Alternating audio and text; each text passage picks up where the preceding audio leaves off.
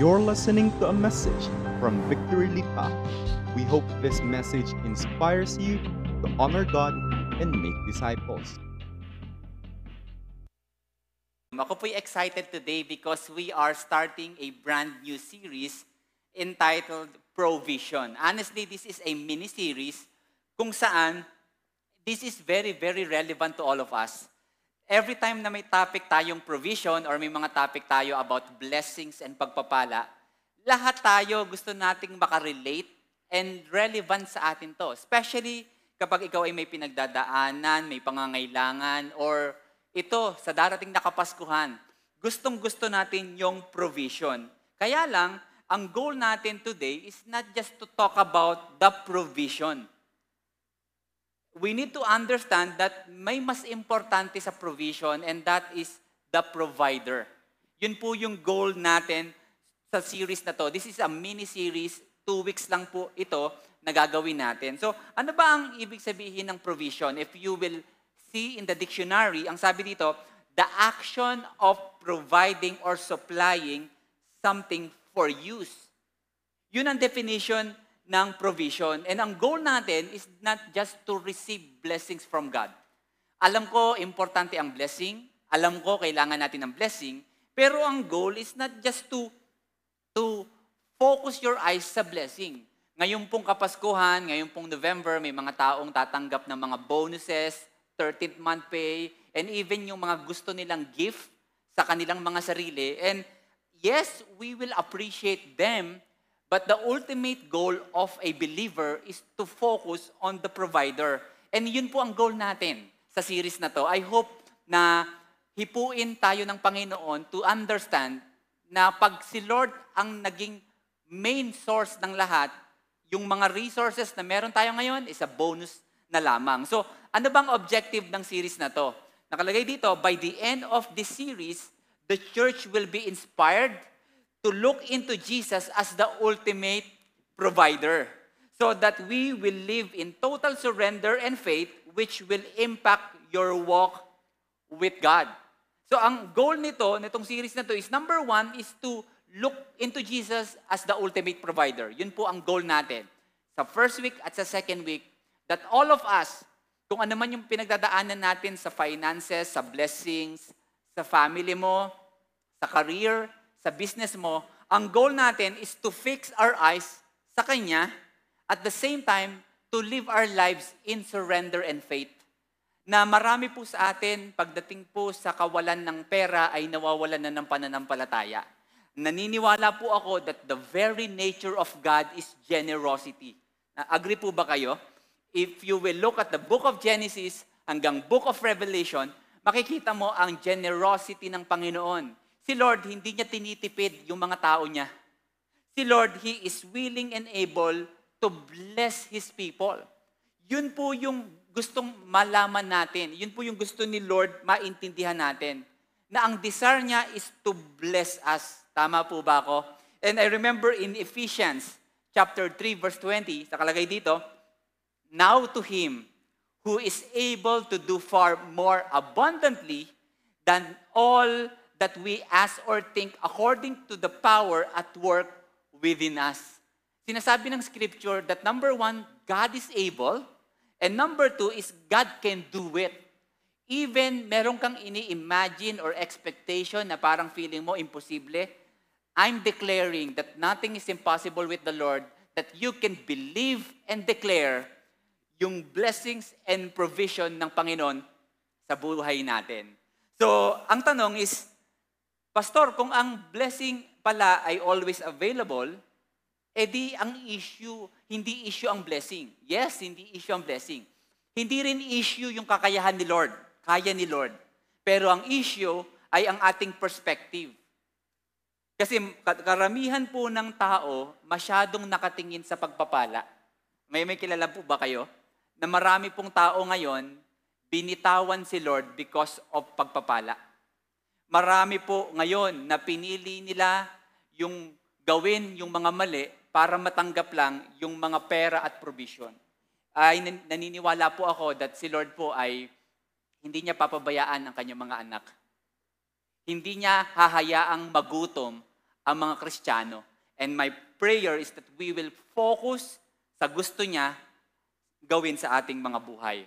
One verse before our main text, in 1 Timothy chapter 6 verse 17, nakalagay dito, command those who are rich in the present world not to be arrogant, nor to put their hope in wealth, which is so uncertain, but to put their hope in God, who richly provides us with everything for our enjoyment. Ang ganda ng verse na to.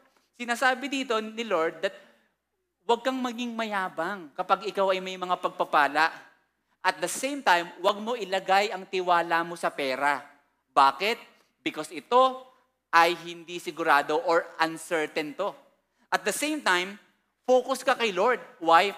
Because si Lord nagpo-provide yan for you and for your family and for your enjoyment. And that's my prayer, that today and the next week, we will understand that si Lord ang ultimate provider ng bawat isa. So I will read our main text in Luke chapter 5, verse 3 to 7. We will read the story of Jesus and Simon. And then we will see, ano ba yung gustong sabihin ni Lord ngayong hapon? At the same time, ano yung pwede nating ma-apply sa ating mga buhay? So, let's read in verse 3, nakalagay dito, he got into one of the boats, the one belonging to Simon, and asked him to put out a little from shore.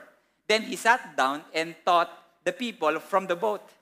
When he had finished speaking, he said to Simon, put out into the deep water and let down the nets for a catch.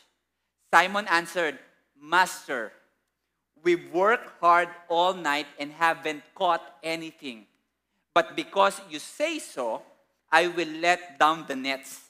When they had done so, they caught such a large number of fish that their nets began to break.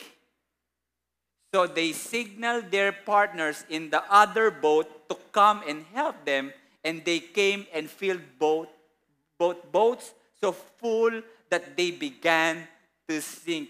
Let's pray. Lord, maraming pong salamat for this time. Lord, we know that your word is active and living.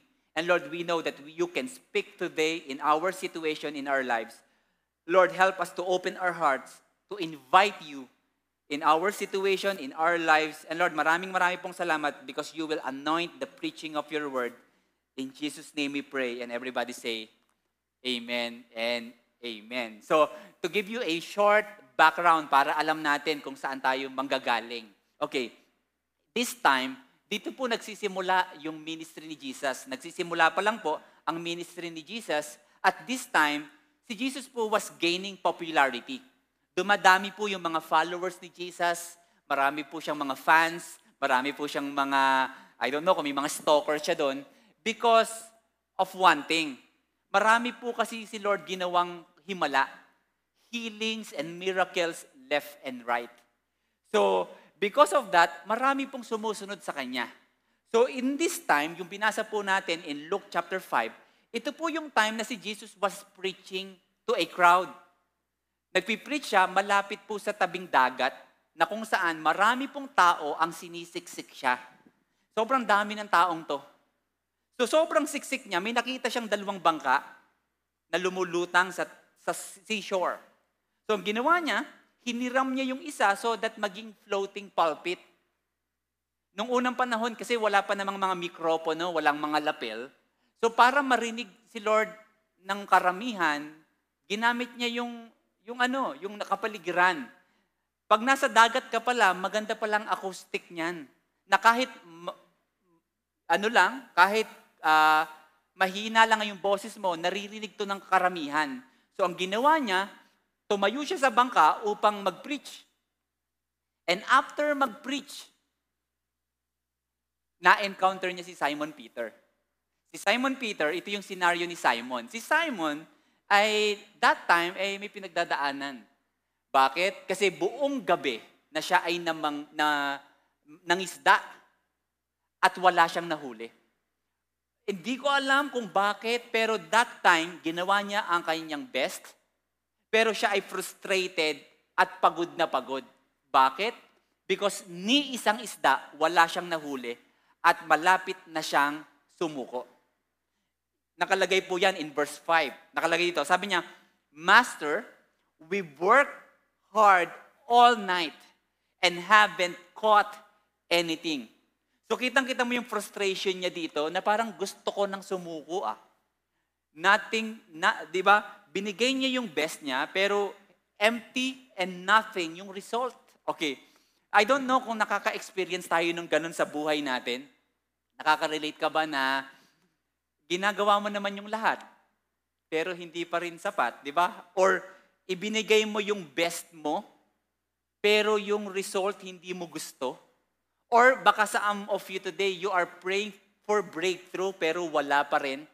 And ang result nito is this, ayaw mo nang umasa. Ayaw mo nang lumaban sa buhay. Alam nyo, sa likod po ng mga pinagdadaanan ng bawat isa, sa mga nanonood po ngayon, lahat naman po tayo ay may pinagdadaanan. Pero ang laging pinaka-importanting tanong is, paano ka ba tutugon? May dalawang klase po ng tugon o paano ka magre-respond kay Jesus or sa Panginoon. Number one is yung self-doubt. It's either ma-discourage ka at maging impatient ka at sisihin mo ang sarili mo. On the other hand, pwede din you are questioning God na, Lord, pray ako ng pray, pero wala namang nangyayari. Di ba? Ang sipag-sipag ko naman, by the way, si Simon, masipag yan. Pero wala siyang nakuhang isda. Posibleng ganun. Na ginagawa mo naman ang lahat, pero wala pa rin nangyayari. So ang tanong, ano ang tamang tugon? Titignan natin yung buhay ni Simon dito, and I hope na ma-encourage ka ngayong hapon. Number one is this, Simon allowed Jesus to enter his boat. Okay, let's read. In verse 3, sabi dito, Jesus got into the boat that belonged to Simon. Okay, again, bakit hiniram ni Jesus yung boat? Kasi nga, gusto niyang mag-preach. Sinisiksik na siya ng mga tao, kailangan niyang umurong, kaya lang tubig na yon. Naniniwala ako na kaya naman niyang lumakad sa tubig, pero gumawa siya ng paraan na makausap siguro si Simon para hiramin yung bangka. So, lulutang-lutang, nagpipreach siya, and then, the rest is history. Okay, anong lesson natin dito? Kailangan nyo maintindihan yung cultural background noon. Okay, ang boat, ang isa sa pinakamahalagang gamit ng isang mangingisda. Of course. Pero gusto kong malaman nyo na hindi lahat ng mangingisda noon ay may boat. Some of them, sila po ay nanghihiram.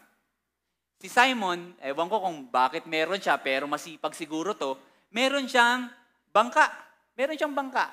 And ang bangka po ay, ano yan, very, very important sa panahon noon. Kasi ang bangka po ay pangunahing trabaho noon. Ngayon po, pag mangingisda, feeling natin parang simpleng trabaho. Noon, pag ikaw ay mangingisda, ay very magandang karir yan. Kaya mapapansin mo yung mga disciples ni Jesus, si Andrew, si Peter, si James at si John, mangingisda yung mga yan.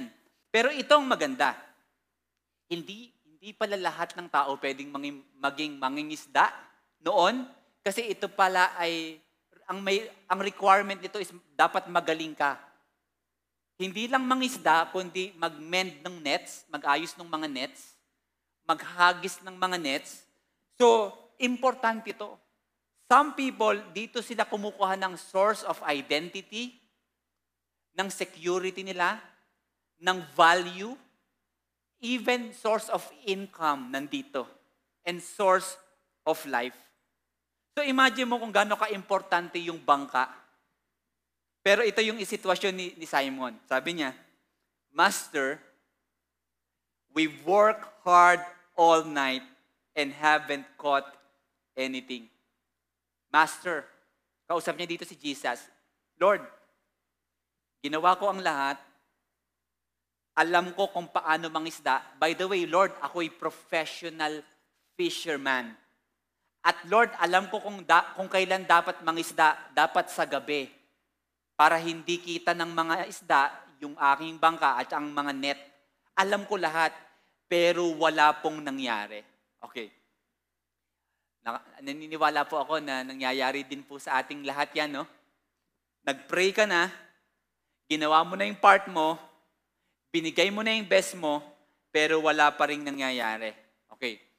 Sa mga nandito pong nakikinig at mga nanonood, gusto ko pong malaman mo na ang both ay representation ng ating mga buhay. And sometimes, may mga times talaga na walang nangyayari. Alam mo kung bakit? Because gumagawa lang ng paraan ang Panginoon upang malaman mo na pag wala siya, kulang ka. Naniniwala po ba kayo doon? Na pag wala si Lord sa buhay mo, kulang ka. And I want to encourage all of you today, let Jesus enter your life. Kung yung bangka mo ngayon, walang nangyayari, kung yung negosyo mo, yung pamilya mo, yung asawa mo, walang nangyayari, edi hayaan mong kumilo si Lord. Si Lord ay willing to enter sa pamilya mo, sa anak mo, sa sakit mo. Kaya kang pagalingin ni Lord. Ang tanong is, will you allow Jesus to enter sa iyong sitwasyon? Kasi may mga bagay po na humahad lang sa atin sa pag-invite natin sa Panginoon. Ano ba yon? Number 1 is pride. Meron pong mga tao ngayon na dahil may pera ka pa, hindi mo kailangan si Lord. Yung may mayaman ka pa, di ba? Okay ka pa, sikat ka pa, or may relasyon ka pa, kaya feeling mo hindi mo kailangan si Lord. Pangalawa naman, guilt. Yung ayaw mong i-invite si God because feeling mo ang dami mong pagkakamali. Sa mga nandito po at ganun mag-isip, hindi ganun si Lord. Unang-una, lahat naman ng tao may pagkakamali. And the Bible says, while we were still sinners, Christ died for us. The reason why you are inviting Him, kasi siya yung mag-aayos. Pero ito pa yung isa, doubt. Ayaw mong imbitahin si Jesus kasi nga nagdududa ka dahil feeling mo hindi niya kaya. Gusto ko pong kausapin kayong lahat ngayon. Gusto ko pong malaman mo na ang Panginoon kaya niyang lahat. Kung ano man yung pinagdadaanan mo, ito man ay problema na nabibili, or ang sitwasyon ay pera, or may mga problema ka na ang solusyon ay hindi pera, naniniwala po ako that si Lord kayang gawin ang lahat at walang imposible sa Kanya. Yun po ang unang ginawa ni Simon. Second, ito yung ginawa niya. Simon allowed Jesus to speak to his life. Hindi niya lang ininbita sa puso niya. Hinayaan niyang magsalita ang Panginoon sa buhay niya. Let's read in verse 4. When he had finished speaking, ito na yung time na tapos na si Jesus mag-preach. He said to Simon, "Now go out where it is deeper and let down your nets to catch some fish." Okay. Imagination ko lang po ito. Baka this time, kumakamot ng ulo si Simon. Bakit? Because wala nga siyang nahuli. Wala nga siyang nahuli. At saka this time, it's very ironic. Because ang isang karpintero na si Jesus, tinuturuan ang isang professional na mangingisda. Parang, paano ako maniniwala sa'yo? Wala kang bangka. Diba? Hindi mo alam yung sinasabi mo. Pero this time, nagsalita si Jesus. A very clear instruction. Ngayon, makikita nyo dito, very specific si Jesus. Siguradong sigurado si Jesus dito. Bakit? Sabi niya dito, now go out. Now go out. Parang, kailan tayo pupunta doon? Now. Specific, now. Sabi niya dito, where it is deeper. Okay, ngayon, pupunta ka sa malalim. Bakit? Para bitawan ang iyong net. Imagine mo sinagot ni Lord lahat. So this time, siguradong sigurado si Lord. Okay, pero ito yung sabi ni Simon, Master, wala nga kaming nahuli.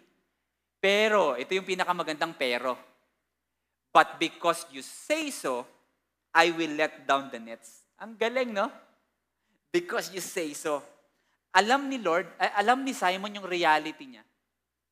Alam ni Simon yung kanyang sitwasyon, pero gustong baguhin ni Jesus. Kita ni Simon, imposible to. Walang huling isda. Di ba? Pag walang huling isda, walang kakain. Pero this time, sabi ni Jesus, now, punta ka sa malalim, itcha mo yung net mo. So sabi ni Simon, because you say so. Ano yung lesson? Hindi lang pinapasok ni Simon si Jesus sa kanyang buhay, hinayaan pa niyang magsalita si Jesus sa kanyang puso. Okay. Lesson. Marami po sa atin, guilty tayong lahat dito, na pag may problema, pinapapasok mo si Jesus. Pero pag may sinasabi na si Jesus, pinapalabas mo ulit. May nakaka-relate ka bang ganun? O ako lang yata ang masama. Di ba? Ganun tayo. Pag kailangan mo si Jesus, welcome. Pero pag may sinasabi si Jesus, go out. I hope and I pray that you will trust Jesus because alam ni Lord ang sitwasyon mo at kayang solusyonan ni Lord ang mga problema mo. I want to encourage all of you today that si Lord laging may sinasabi sa bawat sitwasyon ng buhay ng bawat isa. It's either wala kang pera, may sinasabi si Lord. Wala kang trabaho, may sinasabi si Lord. May pinagdadaanan ka sa pamilya mo, may sinasabi si Lord. Ano pa, meron kang sakit ngayon, may sinasabi si Lord. Sa mga taong takot sa future, may sinasabi si Lord. Why? Remember this verse in Psalm 12 verse 6. The Lord's words are absolutely reliable. Sa Tagalog, maaasahan yan. Hindi kanya bibitawan. Hindi kanya iiwan. Why? Because God's word is dependable, reliable, and true. Pastor, bakit walang maka-appreciate sa salita ni Lord? Because for them, ang salita ni Lord is senseless. Wala yang sense, Pastor. Hindi na yan practical ngayon. Hindi na yan relevant. Sometimes nakakalimutan natin that the word of God is full of wisdom. Sobrang practical ng salita ng Panginoon. And some of you, common sense lang ang kailangan mo to understand na may sinasabi si Lord sa buhay mo. Some of you, feeling nyo, ayaw kong basahin kasi very shallow naman. Wala namang, alam niyo yung shallow?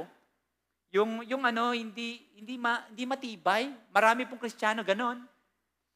Ang tingin nila sa salita ni Lord quotation, alam niyo may kilala ba kayong ganon? Yung mahilig mag-post sa mga social media, okay lang naman yun. Pero more than posting to sa social media, you post it to your heart. Paalala mo sa puso mo yun. Kasi marami pong tao ngayon, may alam sa salita ng Panginoon, pero pag dumating ang problema, wala na. Ayaw na. Hindi lang senseless, hindi lang shallow, yung iba seasonal. Ang tingin nila sa salita ni Lord. Feeling nila tuwing Sunday. Importante yung salita ni Lord every Sunday. Pero pagdating ng Monday, ayaw na nila yon. Reminder to all of us, the reason maraming mahihinang Kristiyano ngayon because hindi nila nakita yung value ng salita ng Panginoon. Ang goal natin, by the way, ang goal mo, kaya ka nagbabasa ng Bible, is not for you to have blessings. I hope hindi ganon. Ang goal mo is to know Jesus. Kasi kapag nasa iyo na si Jesus, okay na yon. Okay na yon, panalo ka na. Imagine mo, di ba? Lahat ng problema na meron ka, nandun si Jesus, imagine mo yon, okay ka na. Okay ka na doon. Because ang bottom line is to experience the goodness of God. To see sino ba ang Panginoon na pinaglilingkuran natin. So let's continue. Malapit na po tayo. Sabi dito, when they had done so, they caught such a large number of fish that their nets began to break. Recap. Si Simon, may problema, walang mahuling isda. Ang ginawa niya, hinayaan niya si Jesus pumasok sa kanyang bangka. Hinayaan niya si Jesus magsalita sa buhay niya. Ang resulta, ito. Sobrang tindi ng dami nilang nahuli. And Simon saw the provision. Ang galing, no? Ang galing ng sunod-sunod, no? Tayong mga Pilipino baligtad. Ang uunahin natin yung provision, tas sa dulo, hahanapin natin si Jesus. Si Simon baligtad. Inimbitahan muna si Jesus, pinagsalita sa buhay niya, and then he saw the provision. Okay. By the way, this is a miracle. Miracle to because number one, nag-iisip si Simon, bakit niya alam na nandun yung mga isda? Kahuhuli ko lang doon, wala akong nahuli. Bakit alam niya? At saka bakit alam niya kung kailan dapat ibagsak yung net? At bakit alam niya na doon dapat sa mas malalim ng konti? So, alam niya. So, maybe si Simon nag-iisip, kung kaya niyang pasunurin yung nature, ito yung Panginoon talaga. Ito yung Diyos na kayang gawin ang lahat. And I want to encourage you today that God can do anything and everything na iniisip mo. May mga pagdududa sa puso mo na sa totoo lang, kayang sagutin yan ng Biblia. Kayang sagutin yan ng salita ng Panginoon. Yes, masipag ka. Si Simon, by the way, masipag ka. Sa mga tao dito na nagbabasa na lang ng Bible pero hindi ka nagtatrabaho, kailangan mo rin magtrabaho. Okay lang. Sipag at tiwala sa Panginoon ang kailangan. So, nakita niya yung provision. Hindi lang yon, Simon saw his limitations. Simon saw his limitations. Sabi dito, when Simon Peter saw this, namangha siya eh. First time siguro na nakita niya yung kanyang bangka na masisira na sa dami ng isda. And sabi niya dito, he fell at Jesus' knees and said, "Go away from me, Lord. I am a sinful man." Ano nangyari? Dalawang bagay. A posture of worship. Mga kapatid, every time na may pagpapala, ang unang tugon is honor. Honor. Noon tayong mga bata, di ba, tuwing Pasko, pag magbubukas ka na ng regalo, mas na-excite ka sa regalo, tapos nakalimutan mong magpasalamat sa tatay mo. Si Simon, pinakita niya yung tamang tugon. Nung nakita niyo yung bangka na punong-puno ng pagpapala, siya ay napaluhod upang mag-worship. It's humility. Sa mga nandito po, naniniwala ako na papayamanin ka ni Lord. Pagpapalain ka ni Lord. Pero my hope and my prayer is that you will have the posture of worship and humility. At ang sabi pa ni Simon, sabi niya, "Go away. Go away from me, Lord. I am a sinful man." Naramdaman niya dito yung pagiging unworthy niya. Na-experience niyo ba yon? Minsan, may mga pagpapala na hindi ka karapat-dapat. Diba? Nagdadrama-drama ka pa kay Lord. You don't deserve this. Okay, I want you to know. Sa totoo lang, hindi talaga tayo deserving. Pero because of God's love,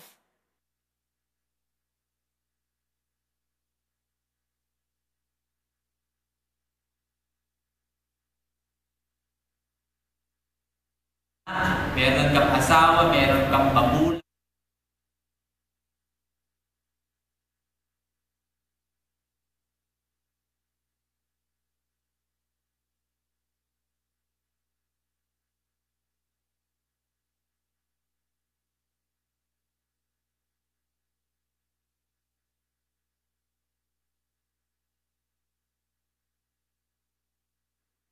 na-feel niya yung unworthiness niya, sabi ni Jesus, huwag kang matakot. But from now on, you will fish for people. So ano nangyari? Simon knew his purpose. Nakita niya dito yung purpose niya. Hindi lang po yung provision, kundi yung purpose. Alam niyo, sa totoo lang, papaalala ko po sa inyo as I end. Wala pong issue kay Lord ang mga blessings. Kayang-kaya niyang ibigay ito. Kadalasan lamang, kapag hindi pa natin alam ang purpose, hindi po natin matanggap agad-agad. And this time, sinasabi ng Panginoon is, ang goal mo sa buhay is not just to receive the blessings. Ang purpose mo sa buhay is to be a blessing to others. Sabi dito ng verse 11, as I end, can I call the keyboardist? So they pulled their boats up on shore and left everything and followed him. So sabi ni Jesus, huwag kang matakot. But from now on, you will fish for people. Doon pinakilala o pinakita ng Panginoon yung purpose niya. At ang response ni Simon is this, he left everything and followed Him.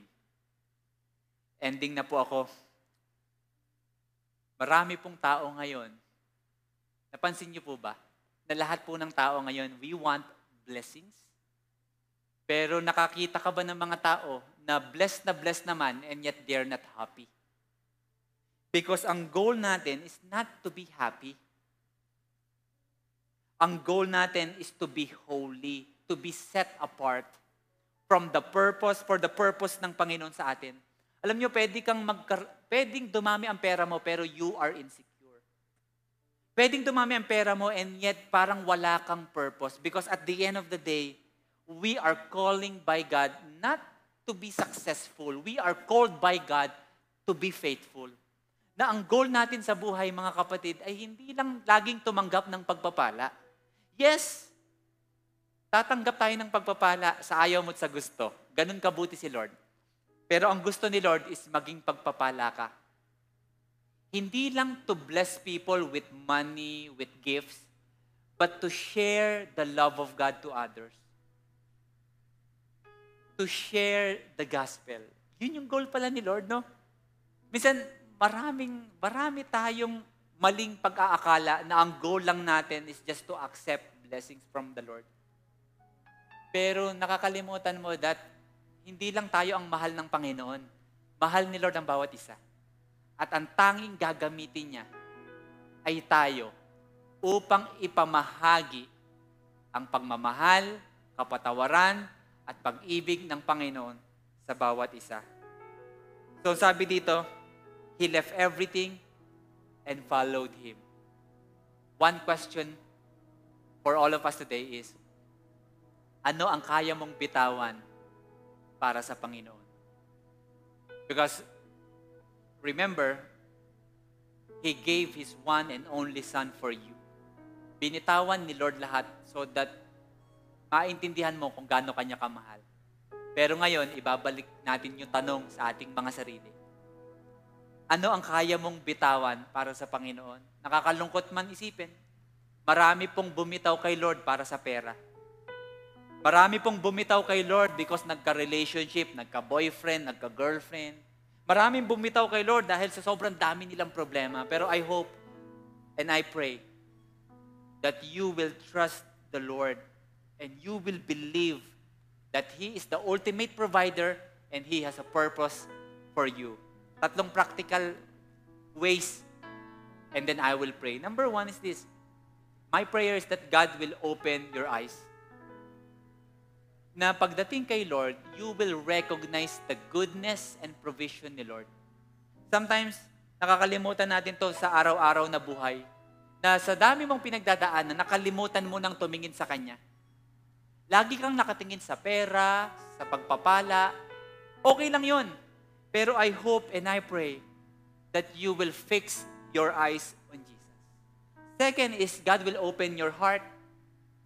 Nabuksan natin ang puso natin na kapag si Lord ay kumakatok, you will open it, open heart. Open heart. You are welcoming God. Na sana, wini-welcome mo siya tuwing araw-araw. Kasi minsan, ginagawa mo siyang functional savior. Functional savior. Kapag kailangan mo ng solusyon, tsaka mo lang siya pinapapasok. I want to encourage you, God loves you, and He wants to enter to your life. And last, and I will pray, open your mouth. Ang goal mo bilang Kristiyano ay hindi lang tumanggap ng pagpapala, kundi maging pagpapala sa iba. Ang pinakamagandang pagpapala na pwede mong ibahagi ay ang pagmamahal ng Panginoon. Mga kapatid, hindi exclusive ang pagmamahal ni Lord for all of us. Ito ay available for all. At ang tanging niyang gagamitin ay ang mga tao na willing magtiwala at sumunod sa Kanya. And that's my prayer, that we will continue to trust and obey our God. Let's pray. Lord, maraming pong salamat for today. Thank you for reminding us that you are our ultimate provider. That, Lord, we want to say sorry that most of the time, sarado ang aming mga isip, puso at mata sa'yo. Because we are looking for temporary things. Gusto namin yung mga pagpapala, mga pera. Yes, importante yan. But Lord, salamat. Because ngayong hapon, ipinapaalala mo sa amin that more than a blessing, more than the blessings na kaya mong ibigay is there's a greater purpose sa aming mga buhay. That yes, we will enjoy your goodness, Lord. But at the same time, you will use us to be the vessel of your love, your mercy, and your grace. Lord, tulungan mo kami na sumunod at magtiwala sa iyo.